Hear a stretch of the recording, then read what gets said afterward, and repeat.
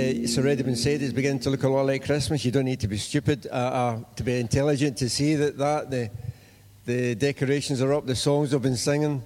It's about Christmas, and we're in December now. I don't even mind singing Christmas songs now we're in December, so that's okay.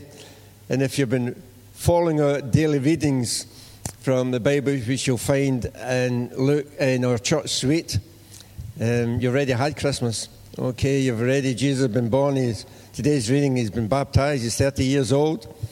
And if you managed to get through the genealogy, okay, today, well done. Let me give you a commendation for getting through that today. And the reason we're doing the book of Luke and doing it that way is because the reason he came was not for Christmas. And the book of Luke just reveals his life, his birth, his life, his ministry, his death, his resurrection, his ascension. Luke covers the reason for Christmas.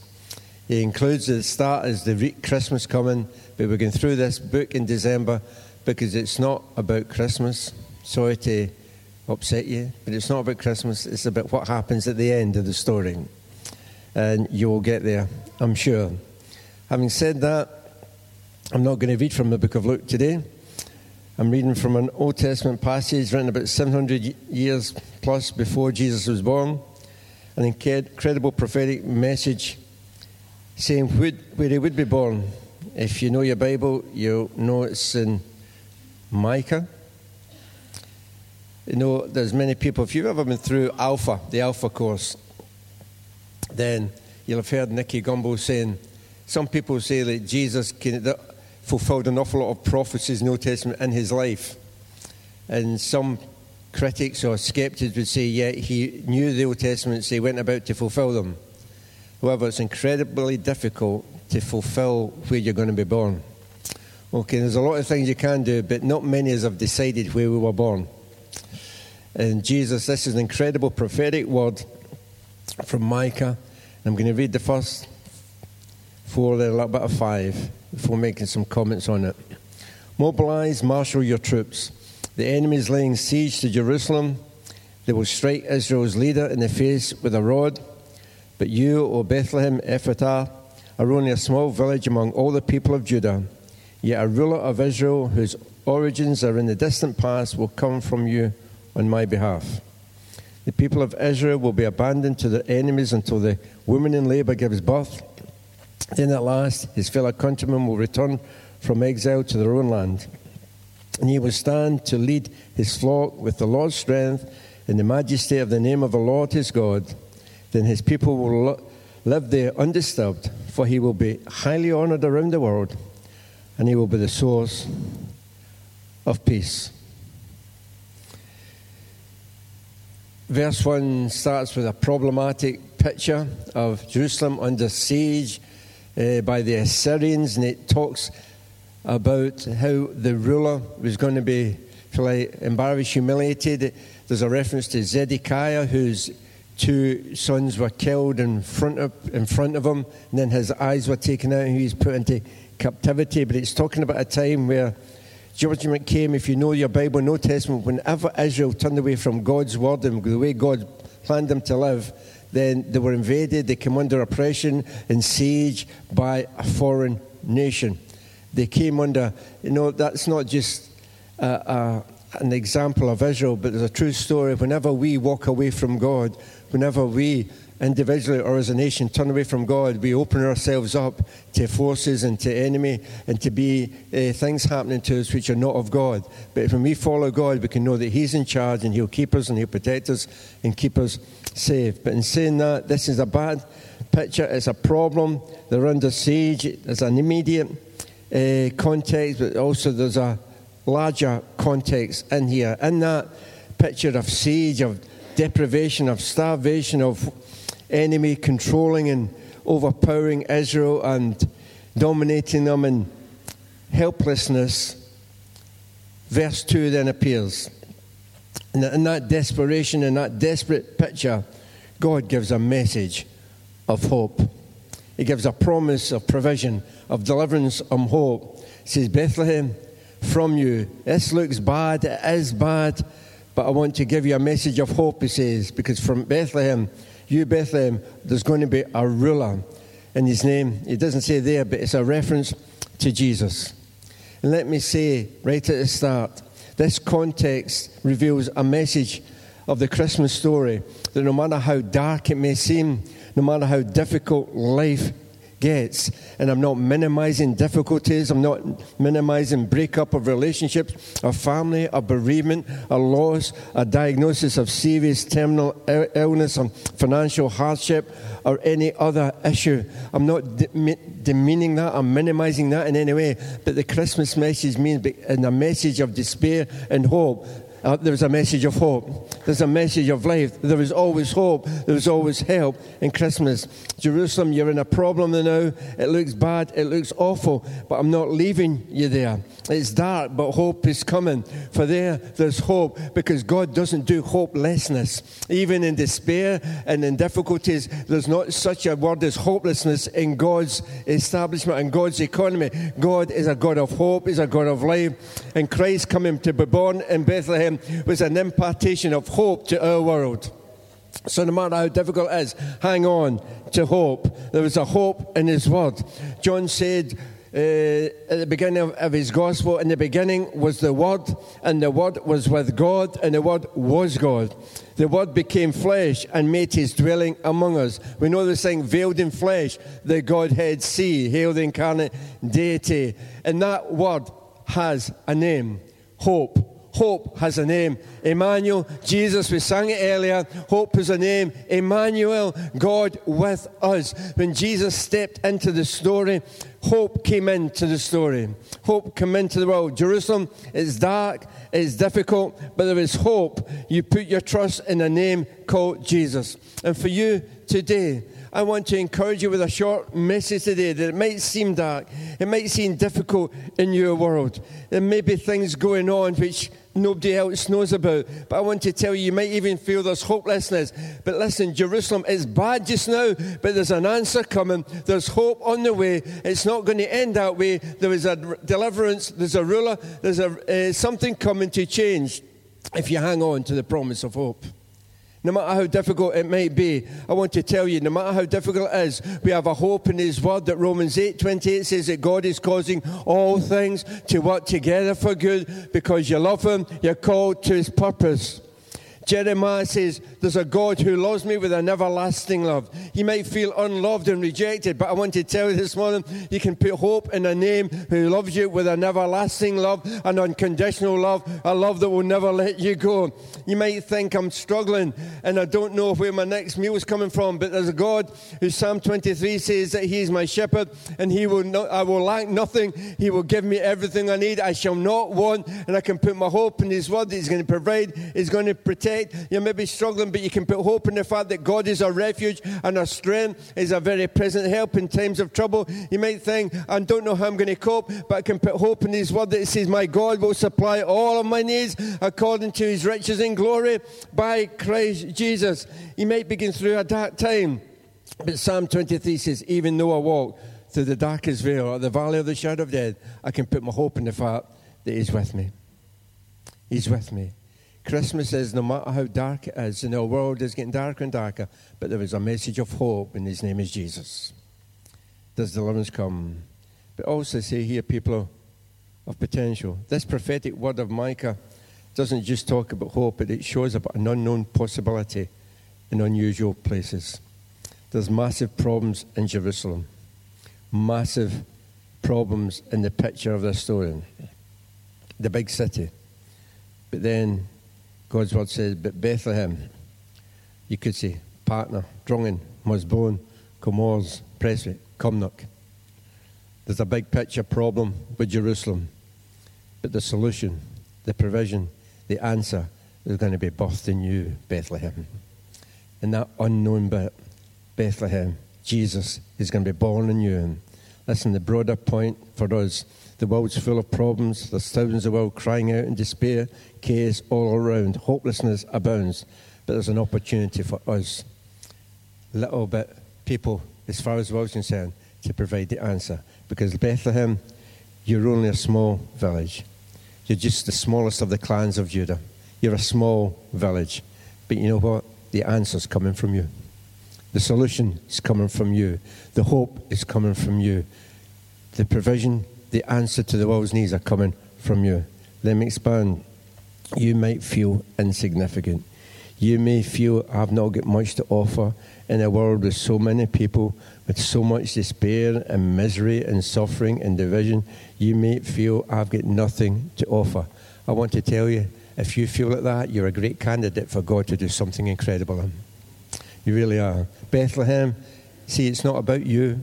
It's not about your abilities. It's not about your qualifications. It's not about how many people live in you. It's not about how many degrees you have. It's not about how many great people live in your place, Bethlehem. It's not about what you've done in the past. It's not about how great you are. It's about what God's going to birth in you. It's about what's going to come in you. It's about God's going to birth in you. It's not about you. You're just a vessel, but it's not about what you can do or what you can't do. It's all about God birthing something in you which can bring transformation to the world. Does that not give you hope? Bethlehem, Jesus is going to be born in you. He's going to be the answer, delivery. And I want to tell you, God wants to birth something in us which can bring life, health, hope to our world. Christ in you, the hope of glory. Christ in you, the hope for the world. Christ in you can bring something. You might think I'm insignificant. I'm maybe not convincing you. Listen, there's many examples in the Bible. Jeremiah says, I'm just a youth. I can't do anything. I can't do anything. God says, don't do it. Don't you say you're just a youth. It's not about you. It's about the words I'm going to give you to share. Don't get caught up in what you can't do. Don't get caught up in your limitations. Don't get caught up in how minimal and how least you look in any area of life. Don't look at how people think in you. It's what God is saying about you. Jeremiah says you maybe just young, you maybe feel inexperienced, but you know what? I'm going to put words in your mouth. I'm going to do something in you which will bring life and words to lead and guide a nation. Andrew came to one day, I've only got 5 little loaves and 5 loaves, 2 wee fish here. Jesus, and there's a lot of people here, but I've got that little boy, all I've got. And Jesus said, listen, it's not about how little you've got. It's about how much I can do with the little you've got. It's not about what you just give what you've got to me and let me do the great things that you can't do. Listen, David is a great example. Not that David in the Bible, he's a good example for some things. It's okay. But David, think of David. Okay. Job interview for being king. And his dad didn't even reckon he was up to it. That's the bottom line. I'm looking, he didn't even bring David to the interview. I don't know. He didn't even give him an interview. He's out there. It's one of the rest of them. And listen, even Samuel, the prophet, the anointed man of God, God's representative, he was looking, it must be one of these good guys. It must be these good-looking guys, these big, strong guys. He wasn't even rating David either. And maybe you've been overlooked in church. Maybe a church leader, maybe someone you looked up to overlooked you and didn't use you. I didn't think you had anything. Listen, David was there. The anointed man of God had to his persuasion needed in his life before he recognized David. But you know what? David was still keeping himself right. Listen, even Goliath, his opponent says, look at this little whippersnapper. You can't even put on armor. Good grief, you are nothing. You're a two-bit nobody, and I'm going to deal with you. But you know what? God brought deliverance for a nation over somebody that his father didn't even recognize, the man of God didn't even recognize, and the opposition didn't even recognize. It was somebody just so under the radar, somebody who was just, well, nobody really knows. He's out there somewhere, he's feeding sheep, he does something, but I don't recognize him as the gift. I don't recognize him as the answer. God, the pastor didn't recognize him as the answer, so to speak. The opposition, the enemy didn't say he was up to much. But you know what? God says, you're perfect for me. You're perfect for me. And I could do something in you which can bring deliverance, not just for you or your family, but for a whole nation. Abraham thought, I'm too old. God said, no, you're not. I can make a father of many nations out of you because of what I do in you. Even the widow in 2 Kings 4 says, I've only got a little bit of oil. I've only got a little bit of oil. And man of God said, hey, that's okay. It's not about how little you've got. It's about how much God can do with the little you've got. Bethlehem, you're nothing. You're nothing. You're nothing, Bethlehem. But do you know what? Because of what I'm doing in you, a two-bit town in the back of beyond that not many people have ever heard of you, because you're opening yourself to receive and let me birth something in you. No, forever and ever after that, people are going to sing about you every year. I mean, if Jesus hadn't been born in Bethlehem, nobody would ever have heard of it. That's the reality. But now, millions of people sing about this bit place every year. Not because it was a great place, not because of anything done, but because of what God birthed and done in them. I really believe Christmas, God wants to birth stuff in us. Christmas is about the birth of Jesus, and we focus on that, we celebrate that. But you know what? I believe God wants to birth something in us which could bring hope and life and energy and justice and deliverance and freedom and mercy and grace and love and victory and healing and salvation and health to the world. I believe God wants to bring something into our lives this Christmas. And I'm sharing this, and I just want to say, I just stress today, I believe God wants to birth something in us, if we will let Him, that can bring hope and light to your world, to the world, to the world around you. If you'll just be open up and say, I'm nothing, it's not about me. But you know what? It's not about you. It's always about Him. You might feel insignificant, but God can do something great through you. But to save you getting big-headed, He says God has chosen the foolish things of the world to shame the wise. He's chosen the weak things. Today, I believe God wants to birth something within us. This isn't a long message. Micah, there's problems all around. But God's going to birth something in a little place called Bethlehem. Please bring salvation and deliverance for our world.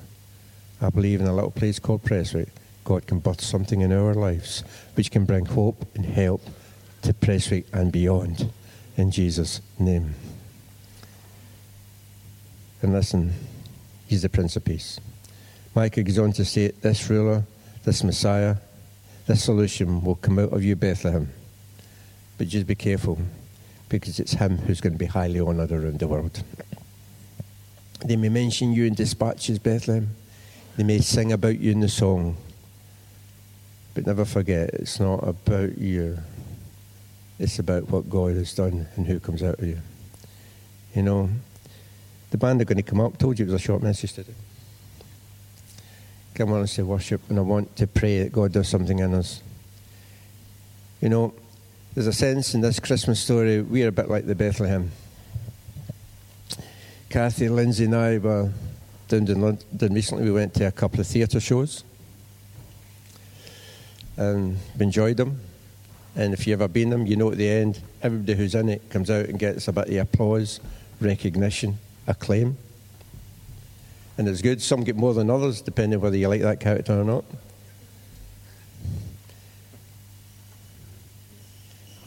But you know, none of them get the acclaim that the main character gets at the end.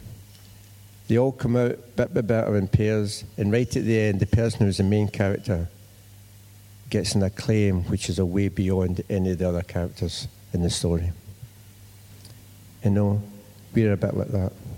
We're the Bethlehem in the story, and it's good to honour and respect and acclaim one another. That's good. It's one of our culture values. But you know, Christmas is like a musical type of thing where Bethlehem's the background. They're the not the main actors, but they're the rest. They're the chorus. They're the ones who do the other parts. And it's good that we applaud one another. It's a good we encourage one another. It's good that we honour one another. But you know what? When it came to the end of the show and the main character came out, everybody's on their feet, applauding and applauding and applauding. You know, in the Christmas story, Jesus is always the main character. And yes, we honour one another. Yes, we acclaim one another. Yes, we celebrate one another, and that's good that we do that. But listen, never forget that He is the main character. And the applause, the acclaim, the honour we give Him has to supersede everything else we do for people. Because the Bible says that He will be highly honoured around the world, and He will be the source of peace. It's Him that's the source of peace. Christmas is a message of peace.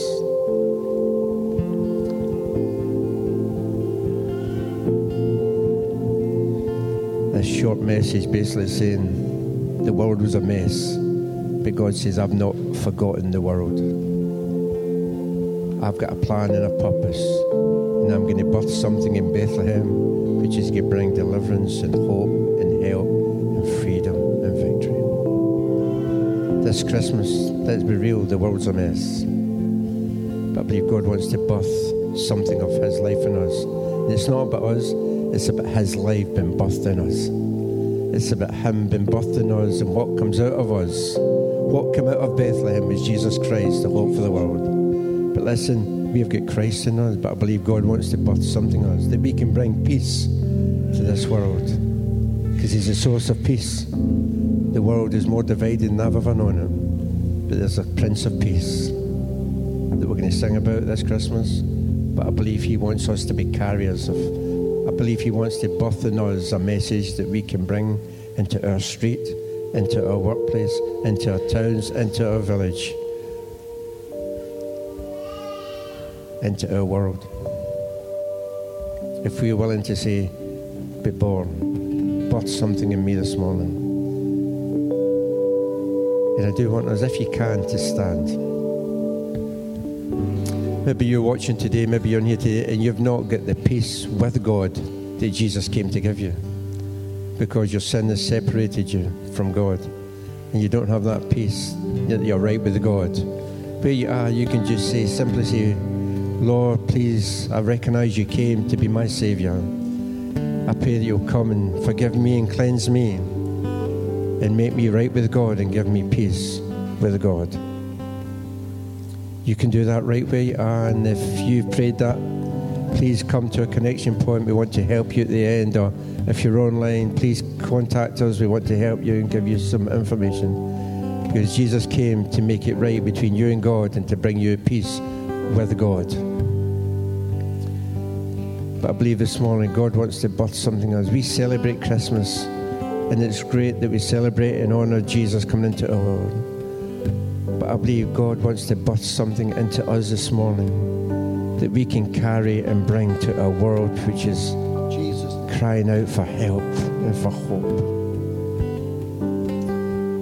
If you're open for God just to do something, to impart something in you, which is not just for you, but you can carry to our world, just where you are, just raise your hands and say, Lord, I'm open. Yes, Lord. To be a Bethlehem in this, yes, Lord. In this messy world.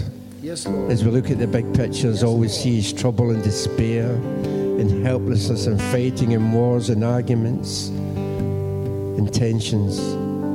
But Father God, we want to be like Bethlehem, and we want you to birth something in us where people don't just look at us and sing and talk about us, but who comes from us. We'll get the praise, the honour and glory. But Father, we pray that right now you'll birth something of your life, your hope, your peace afresh in us. Yes, Lord. That we can carry into our world. This week we're going into desperate situations. We're meeting people in despair. We're meeting people and there's so much going on that they're crying out for an answer. Lord, I pray, Lord, that from us can come that life of Jesus Christ. Lord, that can bring that peace and that deliverance and that hope into hopelessness of our world. Father God, just as a group of people, we open ourselves up today and say, just in us, put something within us which can come forward, birth something of your love, your life, your hope, your help, your deliverance in us, Lord. Lord, that from us this week, Lord, there's people that we're in a world of billions of people, we're just insignificant people. But Father God, there's something of Jesus in us which can change our world so that He gets honoured and glorified in a greater measure. Father, we just say, come now and birth something in us which will bring fruit this coming week into our world and beyond. And Lord, be careful not to take any of the glory, because it's not about us. It's about Jesus Christ, the King of Kings and the Lord of Lords. And we honour Him this morning. And we'll be careful to give you the glory, you the honour, you the praise, as you begin to unfold. And Lord, I really believe there's people here today, and they're going to bring answers in this coming week to people who have been crying out for hope and help. Lord, let us be careful to give you the honor, to give you the praise, and to give you the glory, because it's you who's worthy of it all.